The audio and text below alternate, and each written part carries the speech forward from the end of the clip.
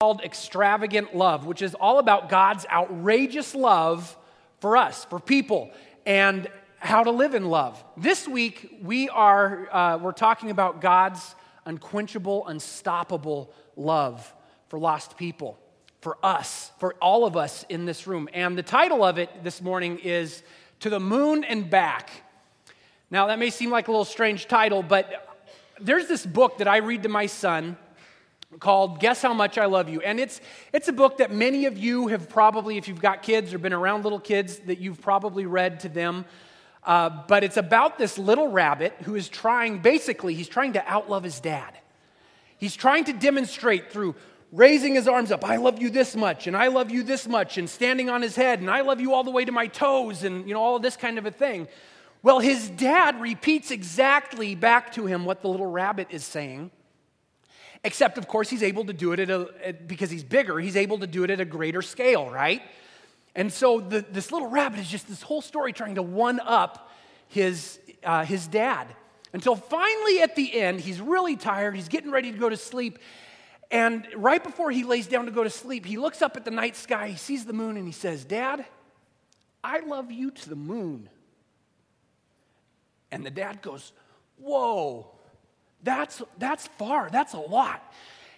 And the dad puts his little son to bed, kisses him goodnight, and says, I love you to the moon and back.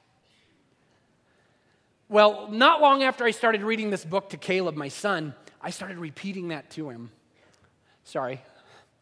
And I would say, Caleb, Daddy loves you to the moon and back. And pretty soon, whenever you'd ask him, Caleb, how much does Daddy love you? He would say, moon, back. It was so cute. He still will do it to this day. And, that's the kind of love that God has for us. It's this love that is unstoppable. It's unquenchable. We can't even completely grasp it. In Ephesians, Paul says that the love God has for us is something that's actually beyond even knowing and understanding. Now, the reason for me telling Caleb, son, I love you to the moon and back, isn't so that he will understand that the moon is the distance from here to the moon and back is approximately 477,708 miles round trip, okay? Approximation because the moon has an elliptical orbit around the earth, so sometimes it's a little further away, sometimes it's a little bit closer. Didn't know you'd get some science class this morning, did ya? Yeah. Useless trivia information, unless, of course, you're in physics.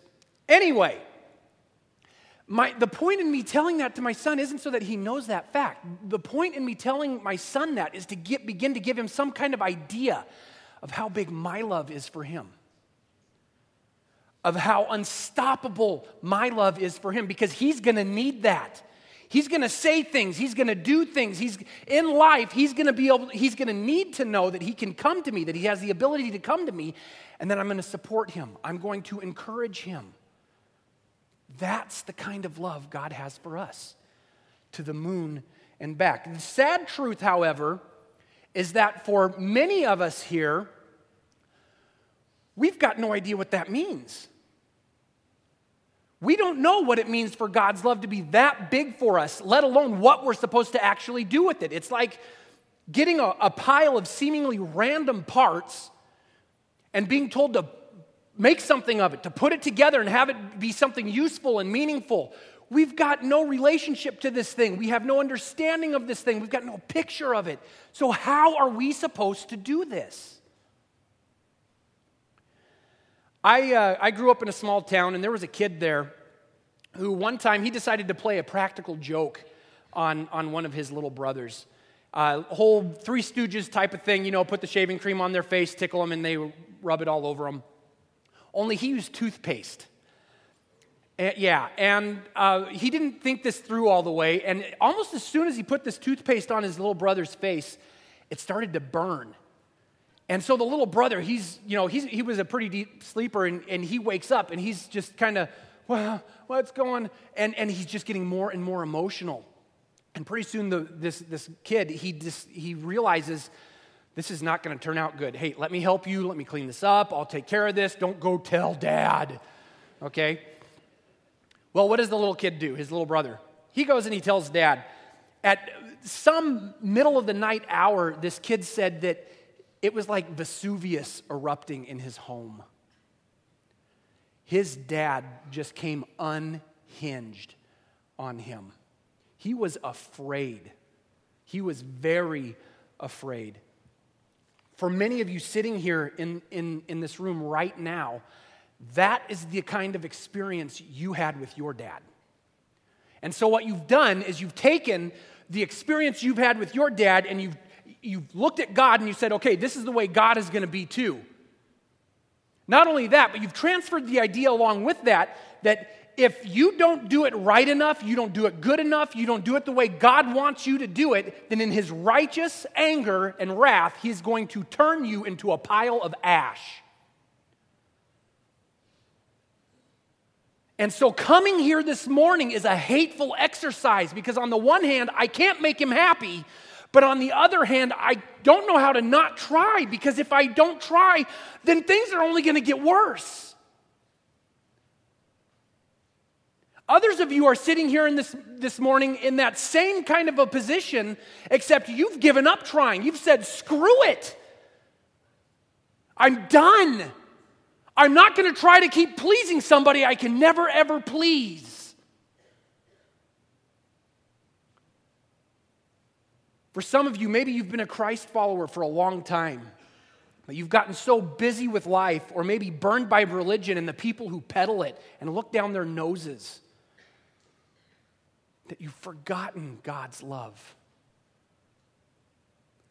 Maybe you aren't a Christ follower, but you've been brought here today by well-meaning family and friends who want to help you, who genuinely have good in mind and in store for you, but you just wish they would leave you alone because of choices that you've made or things that have been done to you by other people. You think you're beyond help. Maybe you're not a Christ follower and you think you've got it, you're good enough. Maybe for you, you're sitting here this morning and you think, I don't need God. I mean, I'm not perfect, but good grief, the good far outweighs the bad. And you just didn't know how to politely decline the invitation. And you're sitting here wishing everybody just leave you alone. And you're wondering right now when you can get out those doors. The fact, though, is that whether or not you think you need God's love, he loves you anyway. The fact is that whether you think you're beyond God's love or not, God's love reaches far beyond wherever you are at. The fact is that whether you've been burned by religion and the people who peddle it, God's love is for you. And the fact is that regardless of how busy you've been with your life or whether you have or haven't forgotten God's love, God has not forgotten you. As a matter of fact, in the book of Isaiah, God says, even if a mom would forget her infant child, I will not forget you. That's what God says. In John chapter 3, Jesus said, "For God so loved the world that he gave his only Son, so that everyone who believes in him, everyone who ties themselves to him in life, will not perish but have eternal life. Indeed, God did not send his Son into the world to condemn the world, but in order that the world might be saved through him." God's love is so big that there is absolutely nothing you can do to make him love you more. And for some of us here, and I'm included in this, I try to earn God's love myself from time to time. And this is for me as much as it is for anybody else. Stop trying. You can't earn it. He simply has it for you and wants to give it to you. But the flip side of that as well, for anybody here who's thinking that they've blown it too much, too big, too bad, God is so determined in his love that there is nothing you can do to make him love you less. That's the fact. And there's a passage in the New Testament, in the Gospel of Luke, third book in the New Testament, that talks about God's love for lost people, God's love for us. Leading up to this passage, Jesus has been doing some things that have been really against the culture okay? He's been eating with and partying with a bunch of people that the New Testament calls sinners. Now, you need to understand that sinners in Jesus' culture could include people who were like prostitutes, tax collectors. Those were really bad people because they basically stole from their family, friends, and neighbors, gave some of it to the Romans and kept the rest for themselves. So they were betraying their own family and countrymen. But it wasn't just those big deal things that were considered, or those kinds of people that were considered sinners. It was also the poor. It was the infirmed. So there's this wide range of people that are considered sinners. And Jesus is eating and drinking with them. He is having parties with them. He is sitting down at meals. Now, something you need to understand about the meals Jesus was eating with these people is that it wasn't like just our obligations that we do at, like, say, Thanksgiving, right? Where we go and we get together with family that we may or may not like, right? And we eat meals with them. And we do that year in and year out because of what? Tradition. We do that because this is what we do. This is how we act. This is who we are. But in Jesus' culture and day, sitting down and eating a meal with somebody meant, hey, you know what? There's something right between us. We are friends. Relationship is whole between us. And for Jesus to do this with these people, it meant God is for you.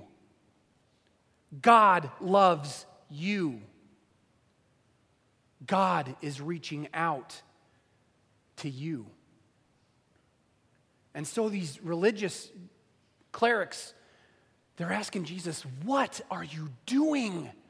These people are outsiders. These are the kind of people that if you eat with, they're going to make you ceremonially unclean and unable to go relate to God at the temple. And so Jesus, he goes to answer these questions because they had forgotten who God is and what he's really like. Like many of us in this room, they assumed that God was this really prim and proper, pious person in the sky who you could only approach through the appropriate religious prescription, and that if you didn't approach him that way, then he was going to shun you. He's going to turn you away. He's going to leave you out in the cold, and you're going to be all by yourself. That was their view, but they had forgotten who God was, who he is, what he's really like. In the Old Testament, in the book of Ezekiel, chapter 34, God says of himself, I myself will shepherd my sheep, and I will make them lie down, says the Lord God. I will seek the lost, and I will bring back the strayed, and I will bind up the injured, and I will strengthen the weak. But the fat and the strong, he says, and he's talking specifically to religious leaders who have gotten wealthy and healthy at the expense of everybody else. He says, I will destroy. I will feed them with justice. This is the heart of God. This passage speaks of God's care and concern for people. And part of Jesus' fulfillment of this was to be present to and to party with the sinners. The people who were thought to be too far gone, who couldn't be part of what God was doing. And so we come to this passage in Luke 15, and there's actually 3 parables in this passage. We're going to look in depth at the last one. But the first one Jesus says is that he says, God is like a shepherd, taken right out of that Ezekiel passage we just read. God is like a shepherd, and he's leading these sheep, and there's, say, 100 of them, and he discovers one of them's missing. I've got 99 sheep here. Wait a minute. I'm going to go back, and I'm going to leave these here in the wilderness, and I'm going to go back, and I'm going to find the one. Could you imagine a mother of 10 leaving 9 of them in Walmart to go find one? Oh, Lord, that makes me break out in a cold sweat. But that's what God does. He leaves the 99 to go after the one. And when he gets the one, he brings it back to the fold. He restores it to the rest of the sheep. And then he calls in his family and his friends and he says, let's party. I found the one that was lost. And then Jesus tells another parable. He says, this time God is like a woman who has 10 silver coins, and she's lost one of them. And she goes frantic, and she lights this lamp and stays up all night, turning the entire house upside down so that she can find this one lost coin. And when she finds it, she goes to her family and friends and says, look, I found it. Let's party.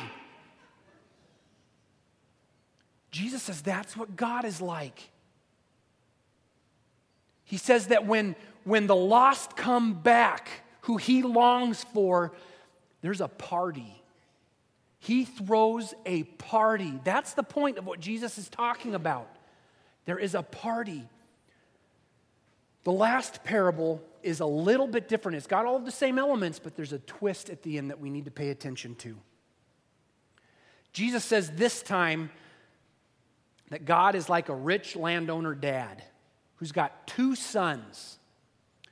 And one day, the younger of them came to his father and said, Father, give me the share of the property that will belong to me.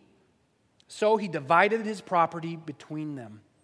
Now, you got to understand that when the younger son told his dad, give me my share, give me my inheritance, what he is actually doing is looking him in the eyes and saying, Dad, I wish you were dead. I can't wait around long enough for you to kick off. I want what's mine. Give it to me now. And the dad does. He divides the property.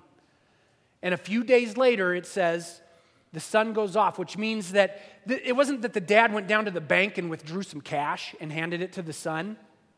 He actually had to divide the physical family property between his 2 sons, okay?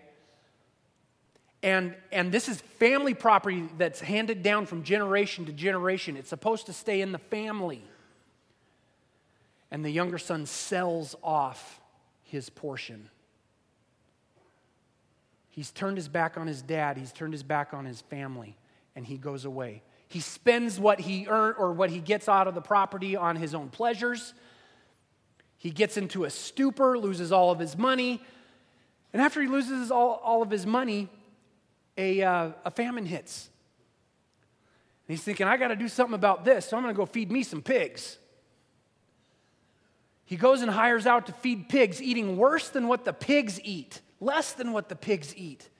And after a time of this, Jesus says he comes to his senses and he says, what am I doing? The slaves in my dad's house are better off than this.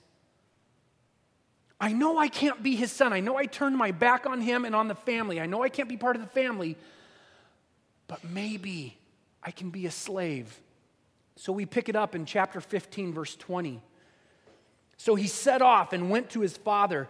But while he was still far off, his father saw him and was filled with compassion. He ran and put his arms around him and kissed him. Then the son said to him, Father, I have sinned against heaven and before you. I'm no longer worthy to be called your son.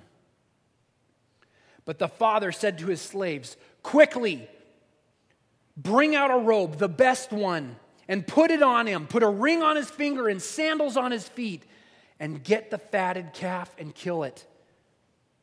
And let us eat and celebrate, for this son of mine was dead and is alive. He was lost and now is found. And they began to celebrate.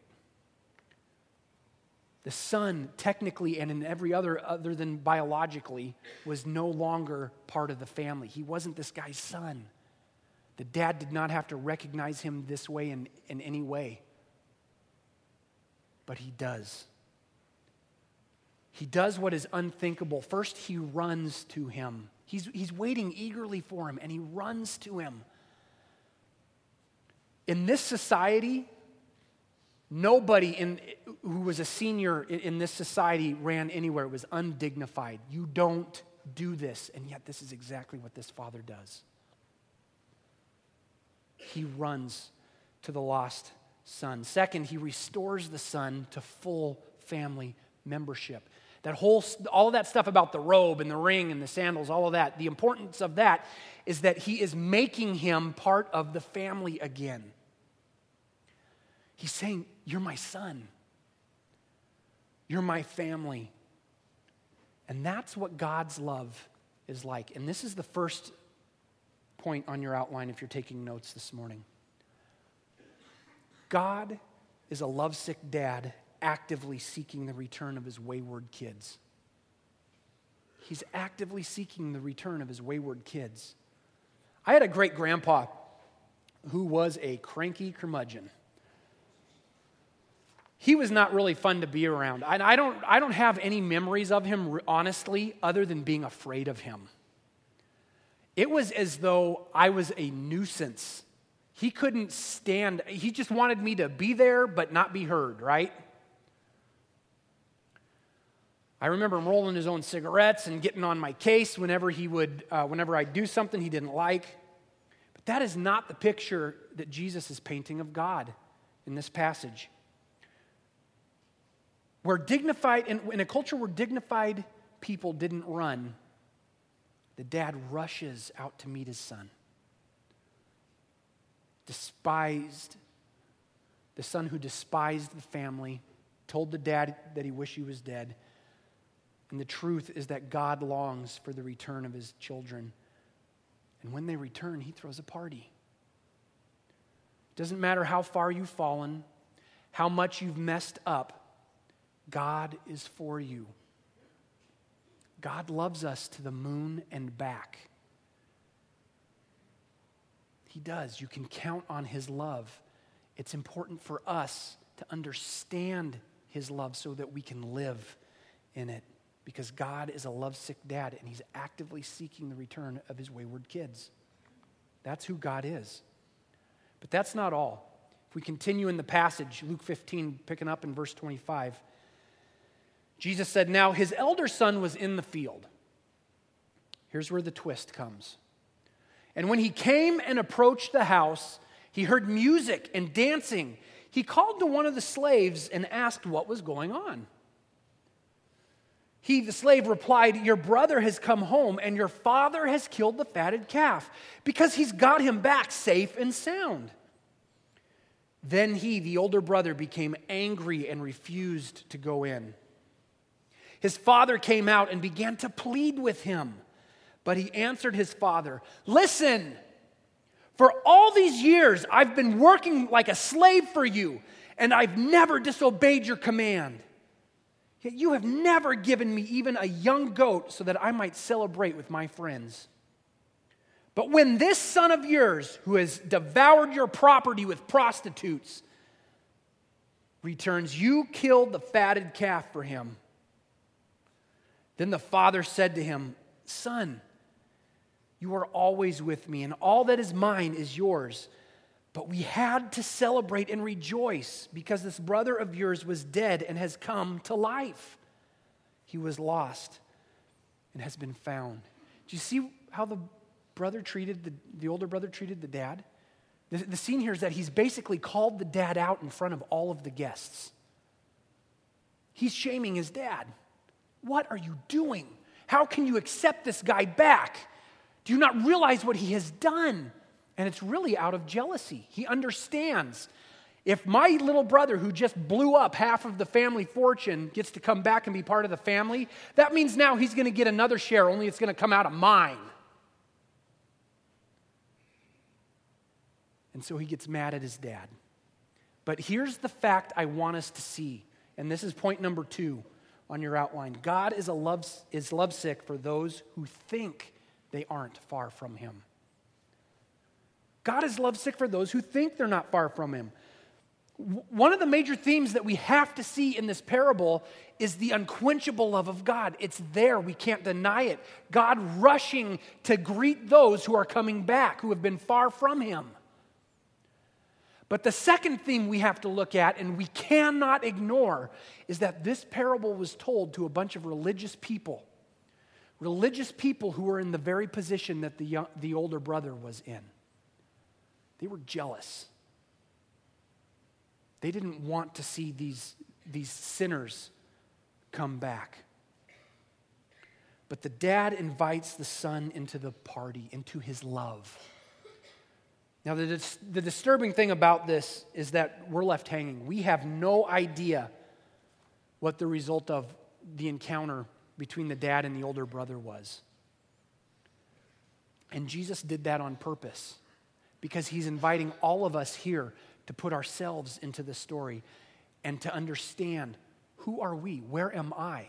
Who am I here in this story and what Jesus is talking about? If you're like the older son, you need to know that God has an unquenchable love for you. You're with him, and everything he has is yours. But it's up to you to join him in doing what he's doing. This is how we live in this unquenchable love that God has for us. We join him in doing what he is doing. We celebrate with him. Don't remain outside the party because of jealousy at the overt action and generosity of God on the behalf of others that you maybe have thought you're better than. The fact is that whether you think you need God's love or not, he loves you anyway. Whether you think you're beyond God's love or not, God's love extends way beyond where you're at. The fact is that whether you've been burned by religion and those who peddle it, God's love is for you. And regardless of how busy you've been with life or whether you have or haven't forgotten God's love, God has not forgotten you. Even if a mother would forget her infant, I will not forget you.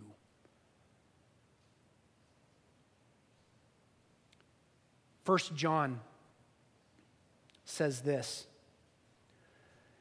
This is how we know that we live in him and he in us. He has given us of his Spirit, and we have seen and testified that the Father has sent his Son to be the Savior of the world. If anyone acknowledges that Jesus is the Son of God, meaning if anybody ties themselves to him in life, God lives in them and they in God. And so we know and rely on the love God has for us. God is love. Whoever lives in love lives in God, and God in them. God loves us to the moon and back. You can count on his love. We need to understand that love so we can live in it. God's call to us is to live in his unquenchable love, to accept it, and then to turn around and give it out. I want to have the ushers come on up, and we're going to get ready to give our offering this morning. Let's pray. Father, thank you for your unquenchable, undying love. God, it is hard to imagine how a mom would possibly forget her infant. But Lord, you set yourself up and say that you will never, ever forget us. And I want to thank you for that. Lord, for anybody here in this room who is struggling, thinking that they've got to impress you or make you love them, Father, I pray that by your Spirit, you would help them to see just how much you really do love them. No matter what they've done, no matter where they're at. God, for the people here who maybe think that they don't need your love, I pray that you would open their eyes to see how much they do need you, and to know and experience your love as you pour it out on them. If you're here this morning and you have not yet begun your life as a Christ follower, but you would like to, you want to get in on this love that God has, I'm going to say a prayer here, and you just make it your own. Father, I'm tired of living life my way. I can't do it. can't be good enough as much as I try. So come, please take me. I want to be your kid. I want to be your son. I want to be your daughter. Live in me, Jesus. Make me yours. If you said that prayer, there's a party right now for you. This is what gets heaven on its feet. This is what makes angels cheer and God shout. Father, for anyone who said that prayer this morning, I pray that you would just flood them with your love right now. That they would experience your peace, your grace, your mercy. That they would know that they are the child of your hand, that they are in your hand, that they are in your thought. And Spirit, I ask that you would fill them. Empower them to live as a child of God. Thank you for loving us, God, in Jesus' name. Amen. Usually I'm the one to put my son to bed. That's just kind of a Daddy Caleb thing that we do. And I still read him that book and tell him, I love you to the moon and back. And then I sing to him the song that we just sang. This last Tuesday night, I wasn't able to be with him because I was at a meeting. And so it fell to my wife to put him to bed. And she sang him that song, knowing that it's one that he's used to at night. He knows it's time to settle down and go to sleep. She kissed him goodnight, left the room, shut the door. And then she texted me later saying, our son is singing How He Loves. How He Loves.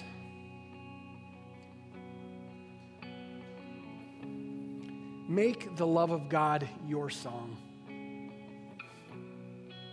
Join Him in doing what He is doing. And a practical next step for you right now is we've got the ministry fair going on. There's booths around where you can get connected in service, because that's what it means to join God in doing what He's doing. Part of how we do that is we serve other people. So I want to encourage you to do that. Check those out as you leave this morning. If you said that prayer this morning and became a Christ follower for the first time, we've got new believer packets that we'd like you to have. They're on the little tables by the doors at each of the exits. There's a New Testament in there and some other information to get you started on your walk with Jesus. If you want to take communion this morning, we've got communion on each side of the auditorium here. And if you need prayer, come this way. We're going to have a prayer team up front to pray with you. Thank you for being here this morning, and let me encourage you, go in the love of God. We'll see you next week.